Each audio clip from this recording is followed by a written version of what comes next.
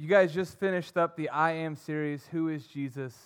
And now we're looking at who we are in Christ, who we are as followers of Jesus. And last week, Zach hit on we are a new creation in Colossians 3.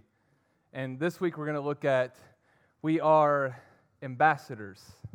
We are ambassadors. So we're going to be in 2 Corinthians 5, verses like 17 to 20. And then also 2 Corinthians 3 a little bit. But this word ambassador, right, this is going to stick out. It's going to be a word that's going to be repeated quite a bit tonight. What ambassador means is a messenger or a representative for something. So a messenger or a representative for something. Here's the thing. We're all ambassadors for different stuff. All of you guys, you're even down to the clothes you're wearing today. Sam Norman, you have a, what is that? Canada. Are you Toronto Blue Jays?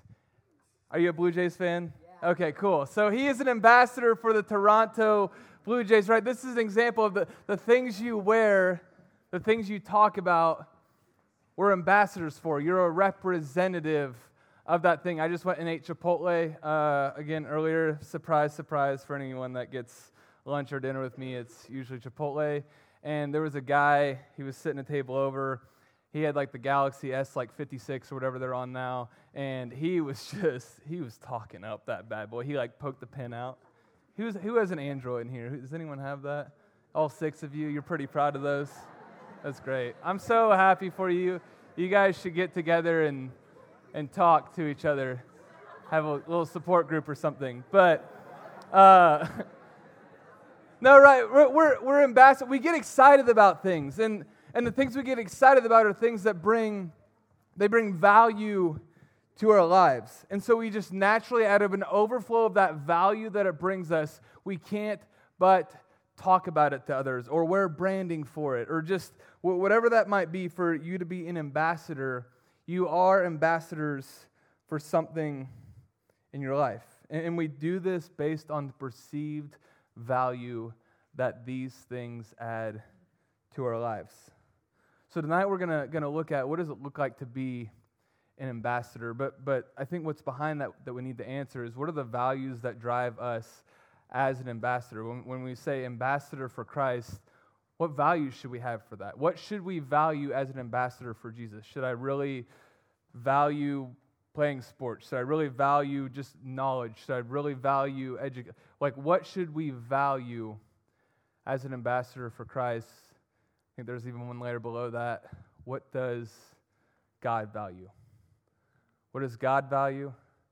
So that's going to be our build tonight, is looking at what does God value? What should we value? And how are we ambassadors? That's off. That's wrong, actually. I'm sorry, Sammy. I didn't tell you. That's my old outline. So, yeah, that's my bad. So the new outline, I changed up the words, is what does God value? What do we value? What should we value? And how should we be ambassadors based on that? So 2 Corinthians 5, verses 17 to 21. It says, therefore, if anyone is in Christ, he is a new creation. Again, coming right off of Zach's sermon from last week. When you have placed your faith in Jesus, you are a new creation in Christ. The old has passed away, behold, the new has come. All this is from God, who through Christ reconciled us to himself and gave us the ministry of reconciliation. That is, in Christ, God was reconciling the world to himself, not counting their trespasses against them, and entrusting to us the message of reconciliation. Therefore, we are ambassadors for Christ, God making his appeal through us. We implore you on behalf of Christ, be reconciled to God. For our sake, he made him to be sin who knew no sin, so that in him we might become the righteousness of God. And right, we see the first glimpse of ambassador there, but we also see what God values. What God values. So verse 18 there. All this is from God, who through Christ reconciled us to himself. Reconciled us to himself and gave us the ministry of reconciliation. He did this by not counting our trespasses against us. And again down there it says, and in doing so, reconciled us to God. What does God value? You, his people. Right? He's talking about reconciliation here, and this is something that happens between two parties. That someone has been wronged and something has to happen. There's this word atone, which means that there has to be a payment made for a wrong that was done. So God is the wronged party. We in our sin, meaning that we choose things not of God. We sin against God. God is wronged, and there is a need for reconciliation there. So he's saying that we are reconciled. There was a need for some kind of payment, and it says right here, through Christ. Through Christ. We have been reconciled. But the question, here's what speaks to the value. The question is, how did he do that? Like, what does through Christ mean there? So we can see in this text that there's something with humans being reconciled to God, but how did he do that? Verse 21. For our sake, he made him to be sin who knew no sin, so that in him we might become the righteousness of God. How does God reconcile us? He made him who knew no sin, and he took on our sin. He took on the atonement that we could not take on ourselves. And in doing so, he has reconciled us to himself. Jesus lived the perfectly obedient life that we cannot and could not live, and took on the death that we deserve so that we could have a relationship with him. God values people. God values you.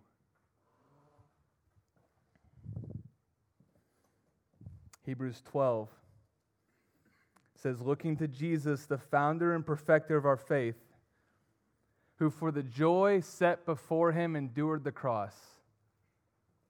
Listen, I can't think of many things at all in my life that I would endure the cross for, right?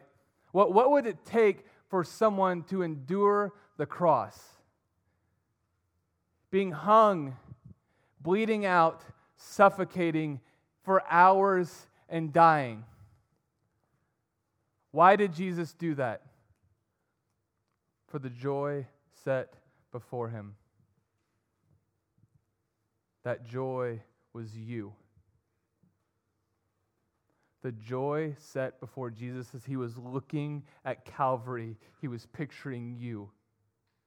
And he said, I want reconciliation with them so bad. I see that joy on the other end of that. I want that so bad that I'm going to endure the shame of the cross. I'm going to endure the pain and the torment of the cross. If that doesn't show the value of humanities in the eyes of God, I don't know what does. A holy, perfect Savior, setting down his throne and coming in the likeness of man, in meekness and weakness, and suffering and dying, so that we would be reconciled to him. It was the only way, and he said, I'll do it, because I want them. God values people. God values you. You in this chair, sitting here, grounded tonight. God values you. And maybe you sit there and shame, and insecurity, and sin that happened last week, yesterday, 4 hours ago. All right, you sit there and God sees it. It doesn't say that God ignored the sin. It says God sees the sin, right? But Romans 5:8 says, "But God shows His love for us that while we were sinners, Christ died for us." The thing 4 hours ago, God sees, and He chose the cross for us so that He could atone for us, so that you could have relationship with Him. And when I say these things, I realize that it's easy to say, yeah, God values that for others, but not for me. Not for myself, right? If Chris knew, he wouldn't be saying that. That's a lie straight from the pit of hell that Satan wants you to believe. I can confidently look at the Word of God here and say that He knows and He sees and He loves you and He chose the cross for you because He values you. He values relationship with you more than anything else. He wants you. And for some of us, we just need to sit in that. Because if you don't get that, you're not going to be a good ambassador for Christ. You're going to be an ambassador of some works-based relationship that is trying to atone for yourself, and that's a Christianity that people are going to look at and say, I don't want that. I don't want another conditional relationship in my life. I have enough of those. But rather, when they can look in on an unconditional relationship from a creator to his creation and see that, it's beautiful of them. That's why that has to sit deep in your heart. You have to be saturated in that. God values you and God wants you so that you're an ambassador for the right thing. So that might overflow. Right? Because again, we're ambassadors for things we value. And the more we sit in that, the more we sit in this insane reality and the vastness of the love of God for His creation, the more we realize we're getting a pretty good deal out of this. Because we are bringing nothing to the table. And that overflows into, I can't but talk about this. I can't but just try to live for Jesus. I can't but just try to draw near to God. It overflows. And then this bleeds into, I would argue, what Paul says that we should value as well. God values people. And I think what we're going to see with Paul is that Paul values people. 2 Corinthians 3, verses 1 to 3.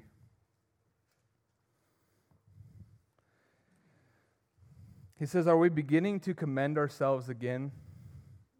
Or do we need, as some do, letters of recommendation to you or from you? You yourselves are our letters of recommendation, written on our hearts to be known and read by all. And you show that you are a letter from Christ delivered by us, written not with ink, but with the Spirit of the living God, not on tablets of stone, but on tablets of human hearts." What's Paul talking about here with letters of recommendation? See, he was actually, so this is 2 Corinthians. This is actually said to be the third letter, and Paul had a painful visit in here somewhere, and he went and planted a church in Corinth, and then he had left to go plant other churches. And so the church was growing, but there was growing pains, right? And you can read a lot of those in 1 Corinthians, and he's writing them, and he's saying, I was writing in anguish, and he's been correcting them and trying to help them. But they start learning from some other teachers in the area. And with that, they start to try and discredit Paul, because it's actually said that Paul wasn't a super eloquent teacher, wasn't that skilled in things, I don't know, like that. It's just he's not Old Testament, right? When they're looking for kings, Saul walks into the room and they're like, that's our guy. He's tall, he's handsome, he's eloquent. That wasn't Paul, right? And the people naturally, they want that. You're drawn to that. And so they start discrediting Paul and saying, hey, like, are you actually an apostle? Do you actually have authority? Are you actually wise? Can you actually lead us? So that sets up, they were criticizing him. And sometimes they would actually, back then, they would walk around with like letters of recommendation for things of like, yeah, this teacher says I can do this, I can teach this thing, I have this skill. But Paul is hitting here on his letter of recommendation. All right, what's the purpose of a letter of recommendation? It's based on the necessary values and priorities of that job. A lot of you in here are college students, right? You'll be applying for internships. I fill out, so I'm not suggesting to send your letters of recommendation to me, but I've filled out a lot of letters of recommendation, right?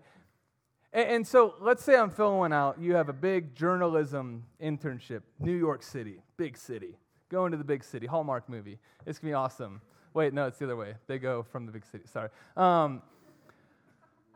You're going to the big city, New York. Some big journalism firm, something like that. Engineering firm. I don't know what it is. They're asking for a letter of rec, though. And usually you try to like speak to characters, some of their competency. But just imagine I'm like, hey, yeah, like they're not like that like good at this thing that you might need, but like, man, Sam Norman can play pickleball and like his karaoke, like you should see that man rips some Don't Stop Believing, and it's awesome. And it's like my whole letter is just like how I'm amazed at some karaoke to it in the morning. And it's like they're like, dude, we'll invite him out on the weekend maybe. We're not going to have him write articles for us. I would have you write an article for me, Sam, by the way. You're a great journalism student. But you see that you have letters of recommendation based on the values and the priorities of that job or task that you're doing. And so what they were wanting was some letter of recommendation for his skill, for his wisdom. And actually, like, he's kind of arguing here, like, did you want me to bring, like, I could have brought one. Like, I was under one of the best teachers in Jerusalem. I could have got Gamaliel to write me a letter of rec that I have pretty much the whole Old Testament memorized. Do you want me to do that? But he doesn't appeal to that. Paul doesn't appeal to what he could do in the skills and the wisdom and the knowledge. What does Paul appeal to when he is talking about his letter of recommendation to the Corinthians? He says, you are my letter of recommendation. Right there. You yourselves are our letter of recommendation. He's saying, I planted this church. I've walked with you. I've loved you. I've shepherded you. I've had conversations with you. I've ministered to you consistently. See, what Paul is displaying here is what he values and what he thinks is the priority with his task as an apostle. He values not the skills he brings, but the people he ministers to. He values the fruit of his labor being the people that he is ministering to. Not how much of the Old Testament he has memorized, not how many of the laws he knows, not those things, but the people. Paul is saying, my value and my priority is people. Therefore, if anyone back in Ephesus asks about me, I say, look at the church in Corinth. I don't say, yeah, I have this thing memorized, I can do this thing. I say, look at the church. Look at the people. That's the whole purpose for my ministry is the people. I value the people. If there's any fruit I want to assess in my ministry, it's the people. Not the skills that I try to acquire for myself, not the head knowledge that I have, but the people in my life that I've faithfully walked with. That's the letter of recommendation I'm going to pull out. What about yourself? What about you? See, what are your priorities and values as a follower of Christ? How do you view those around you? If someone were to ask for some sort of letter of recommendation for you being a disciple, a follower of Jesus, they're like, hey, what does it look like for you to be a follower of Jesus? What would your answer display about what you value and prioritize in your relationship with the Lord as being a follower of Christ? Would it be, as a follower of Jesus, I read my Bible every day and I pray this many minutes, this many hours, and I don't sin. I don't do this sin anymore. Is it all just inward things that you can evaluate and that you can assess, that you can look at more instantly and quantitatively and just get a really quick assessment on?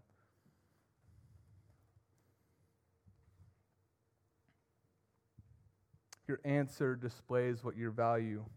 And I would say when people ask, what does it look like for you to be a follower of Jesus, other people should come to mind. The people you are ministering to should come to mind. It doesn't discount the reading your Bible and those things. Those are important things. But reading your Bible, scripture memory, prayer, all those are a means to an end of drawing near to God and pouring into others. They are not an end in and of themselves. So when people ask that question, other people should come to mind. Not necessarily I've baptized 25 people, but I have these people I'm ministering to. I have these people that I'm praying for. That should be our first response, is people. It's what Paul's first response is here, is people. Here's the thing. I get it though. Like, people are messy. I love you guys to death. Sometimes it can be messy. I'm messy. You don't get instant gratification with people, with your parent, with your sibling, with your lab partner, with your roommate, with your cousin. You don't get instant gratification, and it's messy, and it takes time. But God's timing is generally in months and years and not days and weeks, especially with people. I'm not going to walk into my lab at school and immediately everyone in that room is just going to be massive revival broke out in Chem 1320, and it's crazy. We're just mixing stuff, and it's wild. Whatever revival in Chem 1320 would look like, but that's generally not what it looks. Not that God has never worked in that way, but that's generally not what it looks like. God's timing is much slower than that. It's slow, and it's usually messy. Great. I know a very slow and messy person that God had to deal with and is currently dealing with. Hi, I'm Chris. It's slow, and it's messy. But when you get 3 years, 5 years down the road, you see 10-year prayers answered for family members. Guys, there is nothing like that. You're on your face consistently. And it's not year 1, not year 2, not year 3, not year 4, but year 9, year 10. And it's exactly as God intended. And for me, when people ask about ministry, those are the first people that come to mind for me. It's the 10-year prayers. It is. Because that's what God calls us to, is a slow patience and walking with people in the same way that God slowly drew you in and was patient with you and walked with you and is currently walking with you.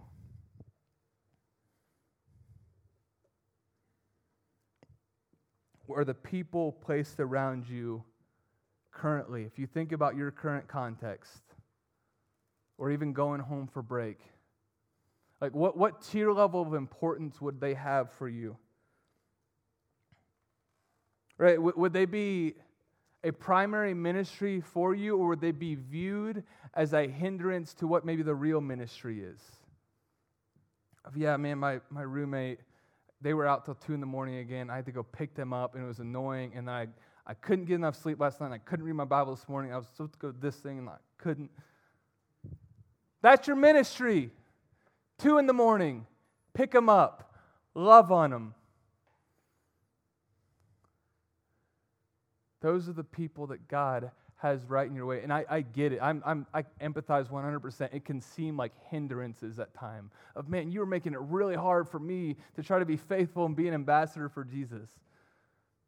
But those are the people that God has right in front of you to be an ambassador for. Those are the people that you're wanting to write down as a letter of recommendation. I love my roommate. I love my parent. I love my sibling really well. They are not a hindrance. People are not a hindrance to you. You are not a hindrance to God. May we value people with the same value that God looks at us. The people right in front of us are often the most important things that God has put in our way to be faithful with. And if only we would be just faithful ambassadors in those moments and not get distracted with what we would maybe consider a real ministry thing. Serving in your local church is great. Serving on worship is great. Like, those are ways that the body can serve one another, and it's awesome, and it's great. And serving your roommate is really, really, really important. And if you are not sharing Jesus with these people, there is a really, really high chance that they are not hearing it from anyone else, that they are not seeing it from anyone else. God calls us to be ambassadors in those areas. Again, back to 2 Corinthians 5:19. And he entrusted to us the message of reconciliation. God has entrusted you. You now have a new heart. You are a new creation. When you have placed your faith in Christ, you are a new creation in Christ. And you have the Holy Spirit dwelling inside of you. And he is entrusting this ministry, this message of reconciliation to go tell the world about it. Therefore, we are ambassadors for Christ. This is so important. God making his appeal through us. God making his appeal through us. God's plan A on taking the gospel forward is you, is us, is his people, faithfully taking forward the gospel, faithfully loving on people, faithfully shepherding them, faithfully pointing them towards the Word of God. That is God's plan A for redemption, that has been accomplished in Christ, and that we get to take hold of and take to others. See, whether you realize it or not, when you proclaim, I'm a follower of Jesus, you are an ambassador for him. I would want everyone that identifies as a Christian in this room to understand that. When you say, I am a follower of Jesus, you are an ambassador for him. And here's what that means. That the people you interact with are filling in assumptions about Jesus when they interact with you. They're filling in assumptions about their Savior and their Creator when they're interacting with you, because they see you saying, hey, I follow this guy. They see you saying, hey, I follow this guy, and still going out and drinking consistently, or getting really mad and yelling at them. All these other things that can come to mind. They must say, God must approve of that. And also, he's kind of angry and mad. Doesn't seem to maybe be a lot of joy there. And they're probably not explicitly saying these things, and maybe even can't explicitly articulate this themselves, but they are making assumptions about Jesus when they look at someone that says, I am a follower of Christ. It's what we do with anything. Again, the branding stuff. When you look at someone that has a certain jersey on or a certain thing on, you make assumptions about those things. Not necessarily good or bad, but you just make assumptions. We are people that are naturally bent to come to conclusions. It's in our psychology. We come to conclusions based on things that we see. People are coming to conclusions about Jesus based on them seeing how you interact with them. And you are called to fill in their assumptions about Jesus in a healthy way. See, the question I want you to wrestle with is, what assumptions about Jesus do people have when they encounter you?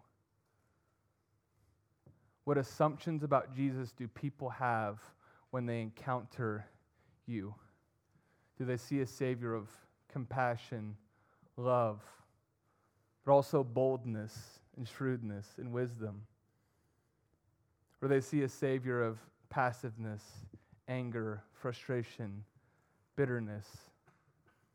What Savior are you putting on display when people encounter you, when people interact with you? And I think the basis for this, or what people should see, right, is the love of Christ shining through us. One little few words I like that Paul uses here. He says, "You yourselves are a letter of recommendation written on our hearts to be known and read by all." Paul has a deep love for the Corinthian church. That's what he's saying there. He said, "You are written on my heart to be read and known by all." It's not just like, hey, like how well you're doing is my letter of recommendation. It's like my deep love for you. You are inscribed on my heart. He's saying, I love you. I've walked faithfully with you. You know that. In Acts 20, Paul is talking to the elders at Ephesus who he walked with faithfully for 3 years. And he's so confident and bold in that. He says, you yourselves know how I've walked with you these past 3 years. He is so confidently putting on the table saying, my hands are clean to this because you guys know I love you. You know it. And your blood is clear of my conscience because I have done everything I can to love you and walk with you and teach you in the ways of Christ. And then when he goes to leave, they're all weeping and they're crying because they love Paul and they know that Paul loves them. When you get to the end of your 3 years here, with the friendships you've made, with the people in your major that you've known for 3 years, can you confidently say at the end of that, hey, like, not that I've affirmed you in everything, not that I agree with everything, but you know I love you. You know that if you ever need to call someone up, you're going through something, you need to call someone up, I'm probably the first person that comes to mind because I was consistent and I was faithful with you. So as Paul is saying here, it's written on their hearts. See, there's a misunderstanding that what we bring to the table in these relationships, so we're saying that the value is people.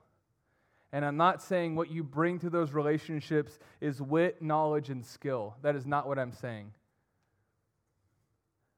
I'm saying you bring love. And that if your roommate, your parent, your sibling, your aunt,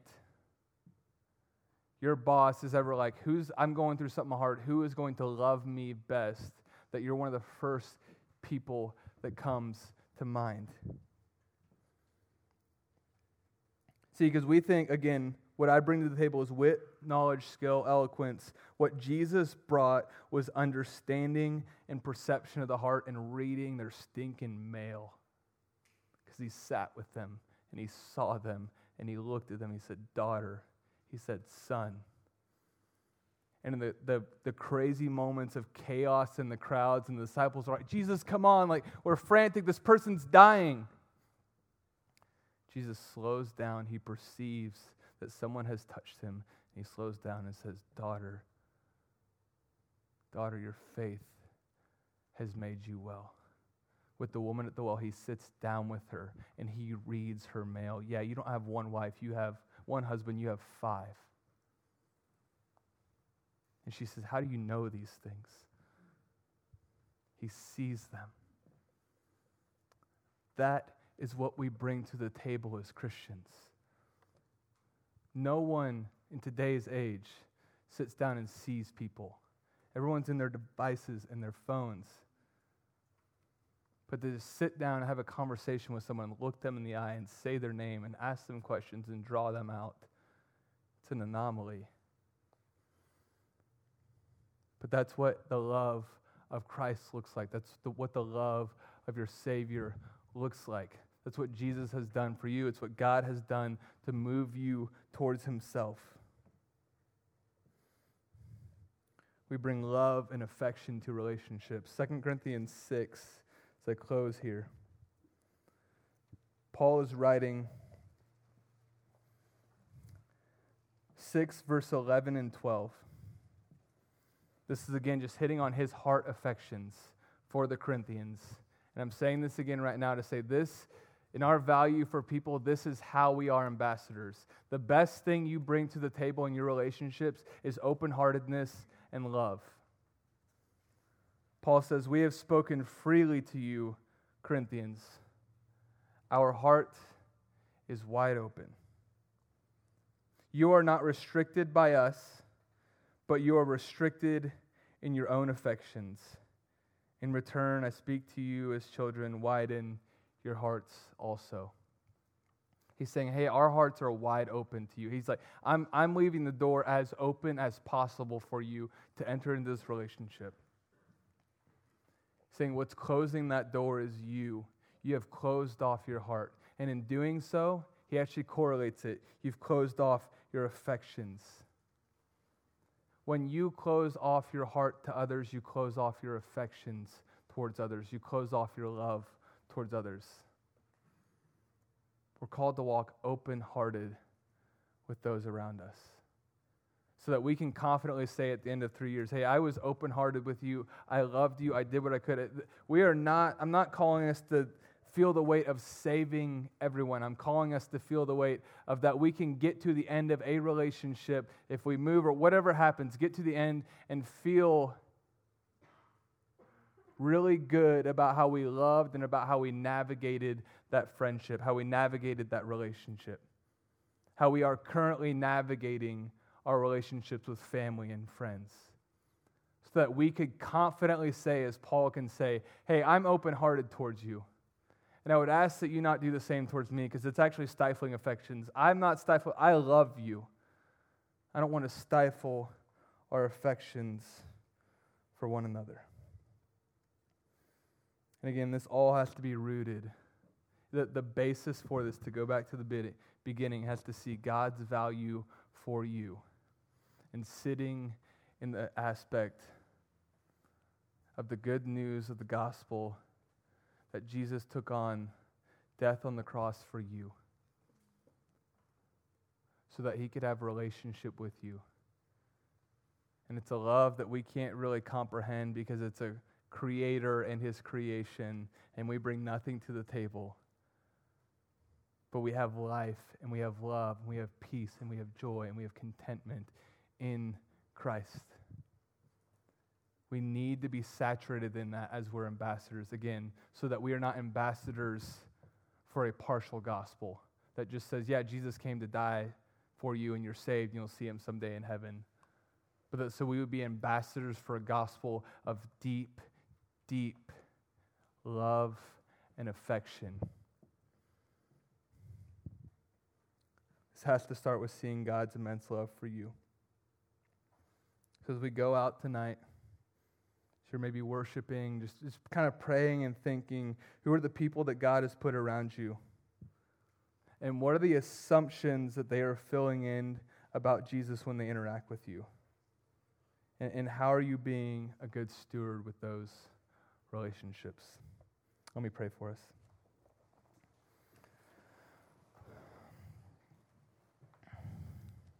Lord, I just thank you for the good news of the gospel, Lord. I just want to pray Paul's prayer in Ephesians 3. Lord, where he's just asking that they would have the eyes of their hearts enlightened. The eyes of our hearts opened up so that we might also not restrict our love that you have towards us, God. In the same way that Paul is talking to the Corinthians and saying, have an open heart, you say the same thing to us. Open up your heart to me. Lord, and that's what Paul is asking and praying, that the eyes of our hearts would be enlightened, that we may know what is the hope to which you've called us, and what are the glorious riches of your inheritance in the saints. And Lord, what is the breadth and length and height and depth of your love, Lord, the vastness of it that we can't comprehend and actually goes beyond knowledge, but may we just glimpse it a little bit more tonight. May we be deeply saturated in that first and foremost, and just be dripping with this gospel of love as we go out to our roommates, neighbors, friends, family. And may we pray really consistent prayers for a long duration, understanding that you're not a God of days and weeks, but usually of months and years, and may we just be consistent and faithful with those you have put around us. In your holy name, amen.